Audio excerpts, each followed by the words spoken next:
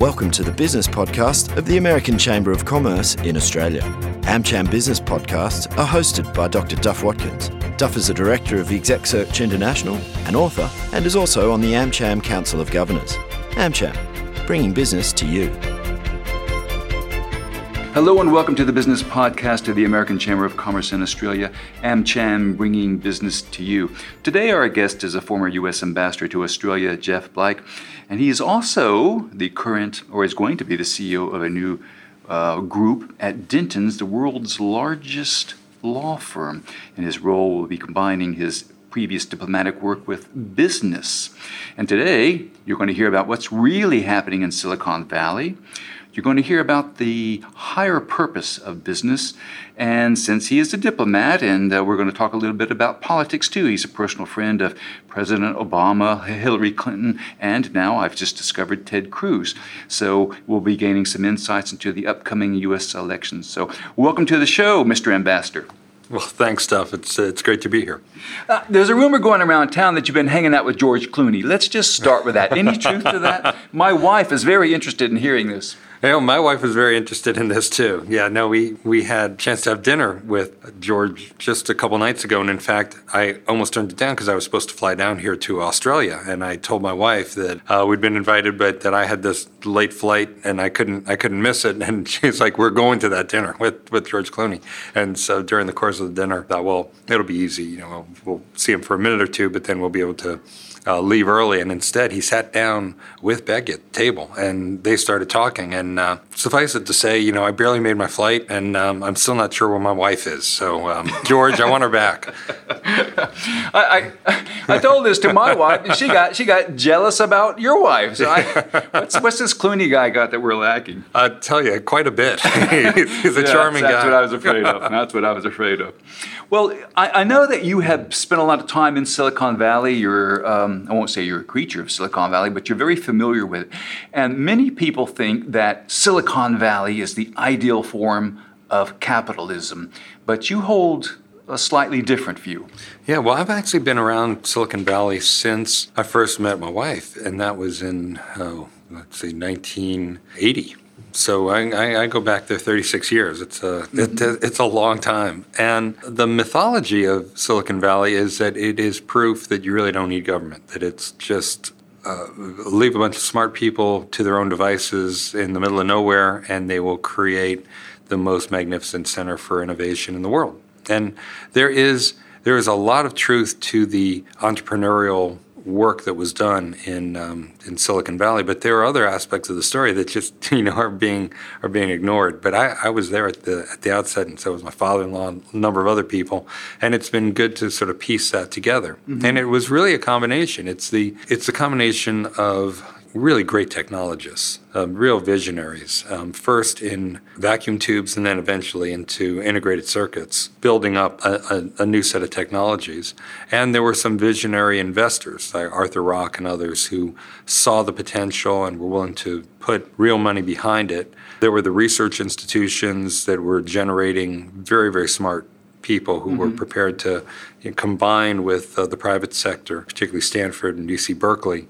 But the other piece of it was government.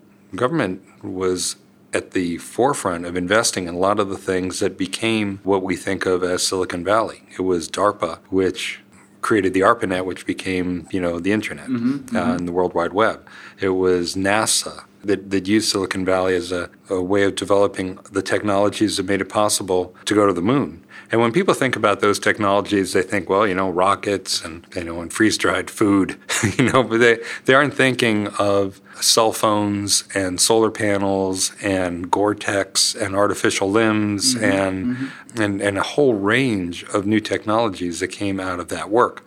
And so part of my effort has been to get people to remember that it's the combination of those four forces blending and working and swirling together that propels the private sector and private sector innovation, and make sure that we have all four blades of the propeller working together. Why do you think government is not given the full credit for its participation in this function? I think there are a couple things going on. One is there's been kind of a free kick of government message going on for decades now. And it's, government's the problem. It's not the solution. You got to shrink government. And both parties have bought into it because it's popular during elections. In fact, I saw Tom Friedman gave a great analogy. He's a writer for New York Times, and he said that he was doing an investigation about the burger wars when McDonald's and Burger King were in this mad media war trying to get bigger market share. And he talked to the head of Burger King and asked him, with all the money that you're spending on advertising, why don't you just go after McDonald's on, their hamburgers, talk about how nasty their hamburgers are or something. And the guy said, he was head of marketing for Burger King. He said, you can't do that. The very first rule of marketing is do not kill the category.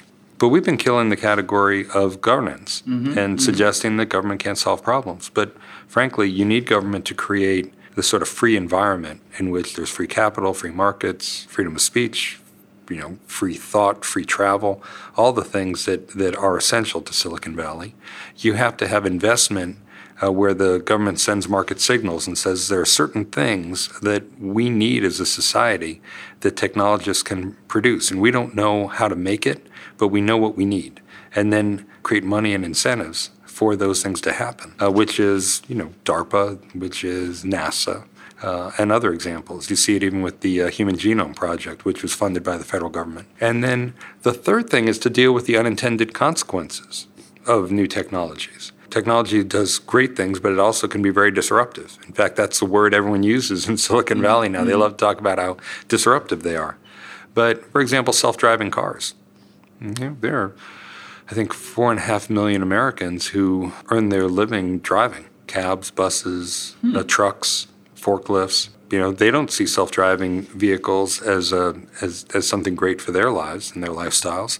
You could potentially put them out of work. And so what does government do to ensure that large group of people who have worked hard and have families to feed and are taxpayers, how do they retool and find their place in a new economy? So there's a role for government in various phases of the innovation story. And that's the important thing to get out, to keep that, as I said, not only the fourth propeller there, but nimble and sharp enough to really keep up with the other propellers, which are doing very well. I know from my own personal experience of living and traveling around the world is that good governance is not an accident. And I've been in a lot of places, and I'm sure you have, where you cannot take it for granted. Right. No, I used to tell this story when I was ambassador here. And I said, okay, I've been reading about two different countries. Both have about 23 million people.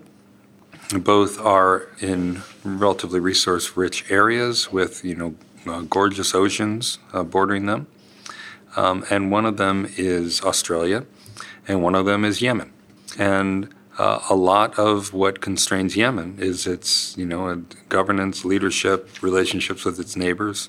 We tend to underestimate the importance of governance and in countries that are pretty well governed.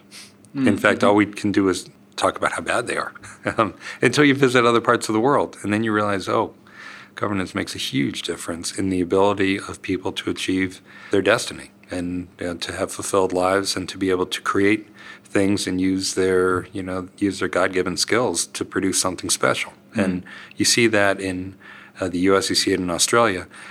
You see it in a few dozen countries, but a lot of countries you don't see it at all. I like to quote my Brazilian wife, who, when we were traveling in the U.S. one time, she said, "Life here is just so easy." To which I replied, "Yeah, and they don't even know it." Yeah. That's the thing. That's true. I've heard you talk about the higher purpose of business. Can you tell us what you meant by that, or what you mean by that? Yeah, I think you're seeing it now, where these large companies like Google and Facebook and Amazon, and they're all looking at, it's not just what is the next product, but what is the next society? What are we trying to build out that will make society a better place? I think it was Henry Ford who said if I asked people what they wanted, they would have wanted a faster horse. Steve Jobs used to talk about people don't know what it is that they want until you create it. So what is it that the world really wants? And we've spent a lot of time thinking about what happens to all these people who are displaced from certain fields because of technology, artificial intelligence, robots, self-driving vehicles, all the other things that will make our lives easier but will also take away jobs that exist today.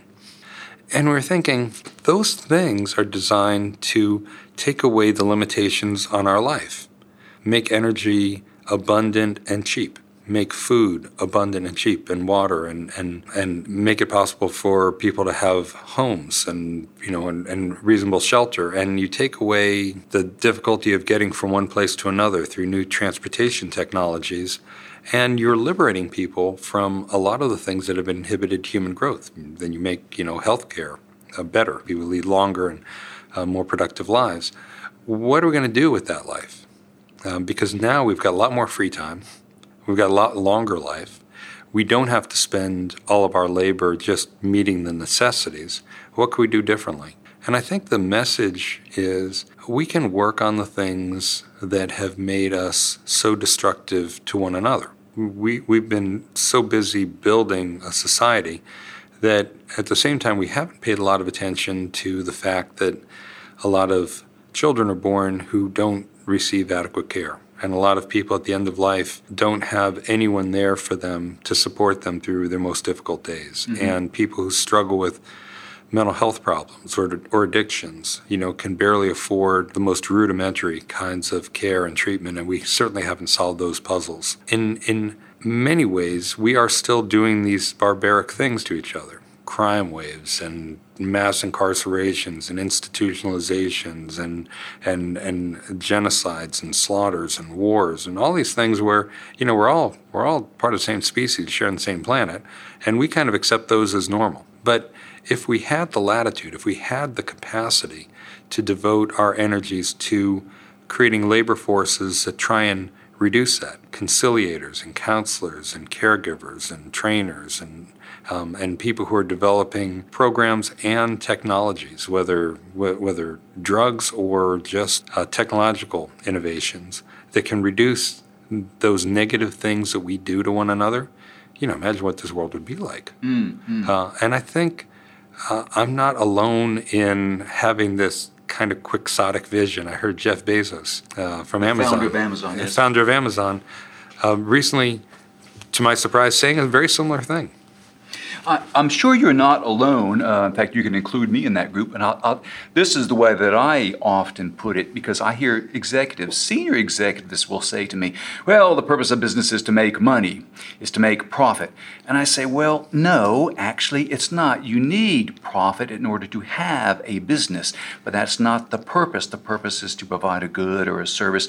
In other words, there is a higher purpose or good. And sometimes they look at me and go, blink, blink, blink, but that's another story. Let's make the transition from technology to the world of law firms. Now, you do have a day job. You were the former U.S. ambassador to Australia, but you were explaining to me the other night that Dentons is now the world's largest law firm. And I was under the impression that it was another one, and you kind of reminding me that it's like the football ladder. It changes every week, So Dentons is currently the world's largest firm, and you've got a new and interesting role. What can you tell us about that? Well, I'll tell you what attracted me to Dentons, and then I can tell you a little bit about the role, but it's still to be announced. Mm-hmm. What attracted me to Dentons is they're doing two things that are interesting. First, they said, look, every other professional services operation, whether it is medicine or accounting, has done some radical transformation in the past 20 or 30 years. And particularly if you look at accounting, for example, they said we shouldn't just be solving someone's, audit issue or some general accounting issue. Companies come to us with a whole range of issues relating to their finances, and we should be able to provide them the full range of services, whatever it is, wherever it is. So they started tying up through Swiss Orion structures with other accounting groups all over the world so they could be available to clients anywhere in the world for these multinational companies. And they also started tying up with accounting, with consulting groups to work with their accountants. And so the concept of Dentons was why aren't lawyers doing the same thing? Most people who have a legal problem also have a communications problem and a regulatory problem and a management problem. And all of these things are interrelated. Why wouldn't we have those sorts of services available wherever our clients are, whatever they're doing? And so they have constructed through very thoughtful, strategic tie-up relationships with great firms around the world, this now the largest law firm in the world. And here in Australia, for example, working with Gadens, fabulous firm, in Singapore with Rodyke, in China with Dechang, and throughout the world having these relationships that are available. So I was attracted to the platform because I like the idea that you can solve a whole range of problems. I also like the fact that they were thinking that lawyering is going to change with artificial intelligence and with big data computing and a lot of other things. The stuff that we pay lawyers for today will go away, and what we're really going to need are their judgment, their networks, their relationships, their capacity to understand the human consequences of things that a computer couldn't. But it's going to be a much more nuanced role for lawyers. So we're looking for a particular kind of lawyer and looking to better understand the technologies that can make our services more accessible and cheaper for people. And then, so I was attracted to the firm, but then they reached out to me and here's the part that's somewhat embargoed. And they said, we want to create a consulting group with you as a CEO, which will allow us to address one of the big international sets of challenges in the world. And we really need former diplomats and former people with government experience who can help us accomplish that. And so I'll be stepping into that role and just watch this space, and we'll tell you a little bit more about who's going to be involved and what it is. I will be watching this space. It's a good example of how transformation and disruption occurs, not just in technical firms, but there is no business that is exempt from it. Professional services, legal services, my industry, executive search. Yeah. And this is the point that I like to make. All businesses evolve, adapt, or die, as the case may be. Yeah. No, look, I'm writing a piece right now, which will probably make lawyers unhappy. But I said, for example, look, we've got this huge mismatch. There are, in the United States and also in Australia, you have lots of people who can't get legal services for certain kinds of issues. They can't get them for credit card debt. They can't get it for, a lot of times, family law issues. They can't get it for immigration issues because there aren't enough lawyers practicing in that field. One of the reasons is, if you're going to make people get a full legal degree, they're going to practice in other areas that are a bit more lucrative and that sort of thing. Doctors figured out a long time ago that not everyone's got to be a regular MD. You can have dentists, you can have podiatrists, you can have registered nurses, you can have lots of people who can provide some form of medical service without giving the full range of medical services that an MD can provide. We should create limited licenses. We should disrupt the legal profession and change that element. And you could change a lot of other elements with artificial intelligence and a few other wise tweaks. I also think that we shouldn't have the kind of exclusivity where only lawyers can be partners with other lawyers. I think lawyers should be able to have financial arrangements with other professions that are serving their clients' needs. Now, I want to turn to politics for just a bit because I know you have some involvement there. By the way, did you know that former Prime Minister of Australia, Paul Keating, says Jeff Blyke is the best ambassador we've ever had here from the U.S.? And I think personally, when you do have high personal popularity in Australia, I really think it's because you brought the big O to Australia. Do you remember that? Yeah, Oprah. Yeah, Oprah Winfrey, that's right. Yeah, Ambassador Blyke brought Oprah Winfrey to Australia, to Sydney. Sydney was a buzz for a week about that. That was great. I think the other guy, Obama, came here too, as I recall. Yeah, and in fact, he announced the rebalance to Asia here in Australia, in Canberra, and then I, had the privilege of being part of that, and also flying with him to Darwin and spending some real time focusing on the U.S.-Australia relationship in the course of that whole set of actions that we took for the rebalance. I'll tell you my favorite story though about the when the president was getting ready to deliver his remarks. We had gone over his speech, and and I said, one thing you ought to know is that Australians are, they're wonderful hosts but very direct. And so if they don't just give someone a standing ovation simply because they're the guest of honor, and in fact in a formal place like Parliament, you'll probably receive an ovation, but I wouldn't expect people to stand. So I So don't take it the wrong way if they don't. So he delivers a speech, and at the very end, the entire Parliament erupts. Everyone leaps to their feet, and there's just rolling wave after wave of thunderous applause, people standing. And we get back in the car afterward. The president turns to me and goes, "I got the standing O, Jeff." And then he goes, "I think you ought to raise your game a little bit." So that was my goal. The rest of the time was see if I could get a standing ovation. To elicit a standing ovation. Well, I'm a political junkie, and so I left discussing politics, and I have, because I've lived in Australia for 35 years now. People come up to me and they say, "Duff, what is going on in the U.S. political scene now? You got Trump and Cruz and Hillary and Bernie, and explain it to us."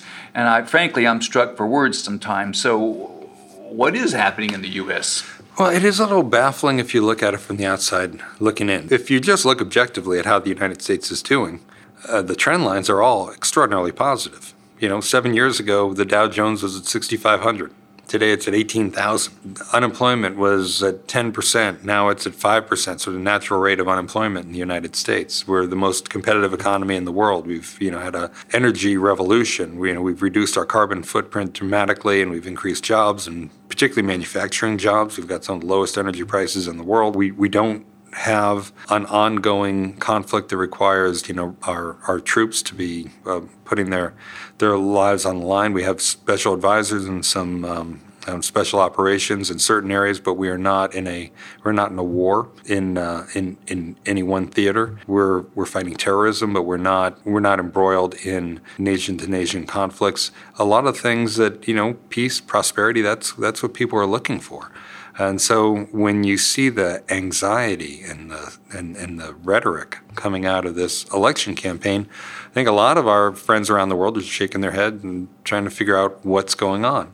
And I think there are a number of different factors. Part of it is just a reaction to 2007, 2008.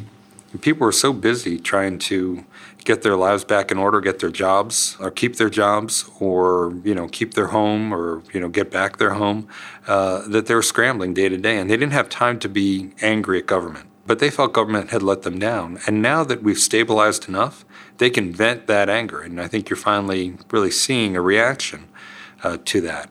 I think there's technology is moving very, very fast, perhaps faster than most Americans feel they can handle. That's creating its own anxiety too, which is, okay, well, I'm better now, but I've just been through this traumatic experience of losing my job. And what happens if a driverless car replaces me or a new robot replaces me? What am I going to do? How am I going to feed my family? How will my child's life be as good as mine? And so people are looking down the road and they're anxious about the potential for all this disruption to disrupt them. I think wages, too, are a major issue because, people have been living the American dream for 60 years. But at first, they were just living it because, they got a good education with the GI Bill coming out of World War II, and they got a leg up on their first mortgage, and they were able to buy a house and get a job, work 40 hours a week, and put their kids to school, support themselves, to have a vacation, have health care, and be able to retire with dignity. That was the American dream. And then, we didn't really raise wages for most Americans. We compensated first by having dual wage earners in a home. So we had both people working. Mm-hmm. Then we started working longer hours or sometimes moonlighting and doing two jobs. And then when people ran out of hours and ran out of wage earners in the home, we started borrowing money. But we didn't raise wages. And we're finally getting to a point where people are saying, we are doing everything but what we need to do, which is pay a decent wage. And so now you're seeing states raising the minimum wage to $15 an hour and doing other things that are, economists would say long overdue. But until that is accomplished, the people are feeling like I'm working harder, everyone in the family is working, but I feel like I'm getting into debt. So those are the sources of anxiety. America, fundamentals, extremely strong. But in terms of our ability to reassure the public that it's going to be okay, they're looking for real leadership in government, and they're concerned that based on some of the infighting and based on some of the mistakes that were made in the 2007 era, they're nervous. And that's what I think you're seeing. That was a long answer, but an important question. Well, it fits psychologically because in my previous career as a psychotherapist, I can tell you all these actions are motivated by fear. Yeah. I mean, and not surface fear, but deep fear. Well, and on the surface. So that's the question: is to ask is what are they afraid of? And they seem to be, the American public, the ones we're reading about, and the ones who vote in the primaries, seem to be accepting facile, easy, preposterous solutions to quite complicated, complex problems. I always quote President Obama. He said, all the easy problems get solved before they get to my desk. And right. President Truman said that. Every president says that. Yeah. No, I mean, look, the term demagogue, most people throw it around in the media, but if you actually go back and look at the definition of demagogue, it's an individual who plays upon people's fears and prejudices and false promises of easy solutions in order to gain political power.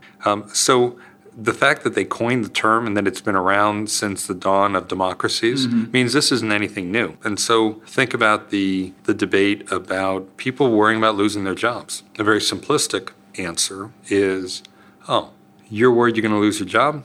Well, the reason you're going to lose your job is because of people from other countries, these immigrants who are going to take your job from you. So I'm going to build a big wall, and I'm going to make the immigrants pay for it to keep them out, and then you keep your job, solved. It's a simple idea based upon playing on people's fears, prejudices, and false promises of what could be delivered. None of that's true. The jobs aren't going away because of immigrants. Immigration has been a key source of our prosperity throughout American history. And just because one job goes away doesn't mean a new job doesn't pop up. Look at our transformation from an agricultural society to an industrial society. And the notion that other countries, are going to pay to build walls to keep their folks out, no one in Washington, D.C. believes that to be true. And even some of the people who support candidates who have announced it don't believe it would actually happen. Let me ask you about Hillary Clinton. By my take, she could be running away with the nomination by now, and perhaps she should be, according to form, and yet she's not yet, or she still has these lingering perceptions, which is interesting to me because she's been in the public eye for a long time, and I had to laugh when I think it was Bernie Sanders called her unqualified. I would say she's probably one of the more competent, qualified people to be running for this office in a long, long time. Why hasn't she nailed it yet? Oh, I think there are a number of factors going on. One is Democrats as a group, we tend to be pretty tough on people we've known for a long time, and much more positive about people who are fresh on the scene. We think about FDR coming on the scene, or JFK, or Bill Clinton, or Barack Obama, who kind of just appeared on the scene, and then think about how we treated Al Gore, John Kerry, others, which is, you've been around a while. We know you. So I think the notion that she's been around a while, that should help her. I actually think it actually is not helpful in the Democrat Party. Different from the Republican Party, actually, which tends to, advance people who have been around for a while until this election cycle. I think the second thing is, as I was talking about, there is a sense of government let us down. And that global financial crisis, the Iraq War, a number of other things that have had people feeling badly about government leadership. And so being part of the establishment, having been in government for a long period of time, is actually tough on a candidate this time around. And when you look at the other three significant players left in the campaign at this point, one has no government experience at all, ever. Another one, Ted Cruz, has only been in the U.S. Senate for 2 years and has run his campaign based upon being someone who everyone in the Senate dislikes. Novel strategy. Yes. Yeah. And then you have Bernie Sanders, who has really made a career of being, a person in the Senate who has been, critical of government and has not been able to sort of crack the inner circle in terms of passing a lot of bills and things like that, and being seen as a major force within the Senate despite his long tenure there. And those are all seen as positives. So I think that's part of it. I also think that we tend to have a very robust democracy. We like a fight, and the media likes to keep people in there. And I think it's actually been good for Secretary Clinton that she's had this. I think it's gotten a lot of young people interested in the issues, and they were a little passive about this election. I think they're fired up, and having them think about the issues is probably a positive thing for her long term. I think it's probably kept her sharp and in the news and sort of combat ready for a very bruising general election. And so if she does win the nomination, and again, it's an ongoing thing, but I don't think that this is necessarily a negative that it's gone on as long as it has. Maybe one last question. Who do you think will run, and who do you think will be elected? You knew it was coming. You knew that question was coming. Well, look, I will tell you, if people were judged on the predictions that they made at the outset of this election about who would be in the final group and how they would be doing at this stage, then every pundit in America would have been fired because no one got this one right. It is very, very hard to predict, a very unusual political season. So I won't predict who's going to win, but I will tell you what I think are the critical moments coming up. I think if Hillary Clinton is successful tomorrow, or in New York and in Pennsylvania in these upcoming major state primaries, then she'll probably have a delegate lead which is insurmountable. Bernie Sanders would have to win, by the end of the month, he'd probably have to win 90% of all delegates in all remaining contests. And I think that would fairly well establish her. In the Republican convention, unless things change dramatically, I could see this going to a brokered convention. I could see it being an open election, but I don't see any way that a traditional establishment Republican would emerge. My guess is that if you look at the outcome of all the primaries and all the caucuses, the people who look like Mitt Romney or John McCain or Jeb Bush were all polling in the 10, 11, 12% range, and were never able to get traction within the Republican Party. I think the Republicans have made a decision that they want a Tea Party-style candidate this time around, and the two leading candidates are anti-government or, true Tea Party. So I think that whatever they do in the convention, if it's not Donald Trump or Ted Cruz, it will be someone very similar to them in some form or another. Well, interesting times ahead. We'll see if I get fired from my job as a political pundit. But, at least I put it on the line. You did. What I love about Aussies is they say, look, I don't care if you're right or wrong. I just want you to, have a go. So I had my go. You had to go. And we're grateful for that. You've been listening to the Business Podcast of the American Chamber of Commerce. Today, our guest has been the former U.S. Ambassador to Australia, Jeff Blake. And my name is Duff Watkins. We value your opinion. If you are listening to us through iTunes, you can easily hit the subscribe button, leave a review, make a comment, all of which are very appreciated because we want to know what you want to know. In other words, what topics, what people, what issues are of interest to you. Just email us, podcast@amcham.com.au. In fact, you can hear more of the podcast on the website, amcham.com.au. AmCham, bringing business to you. Thank you for listening. You've been listening to the Business Podcast of the American Chamber of Commerce in Australia. This podcast is supported by VML. VML is a full-service digital marketing agency that can take you where you want to go. Everything we are is in everything we do. This is AmCham, bringing business to you.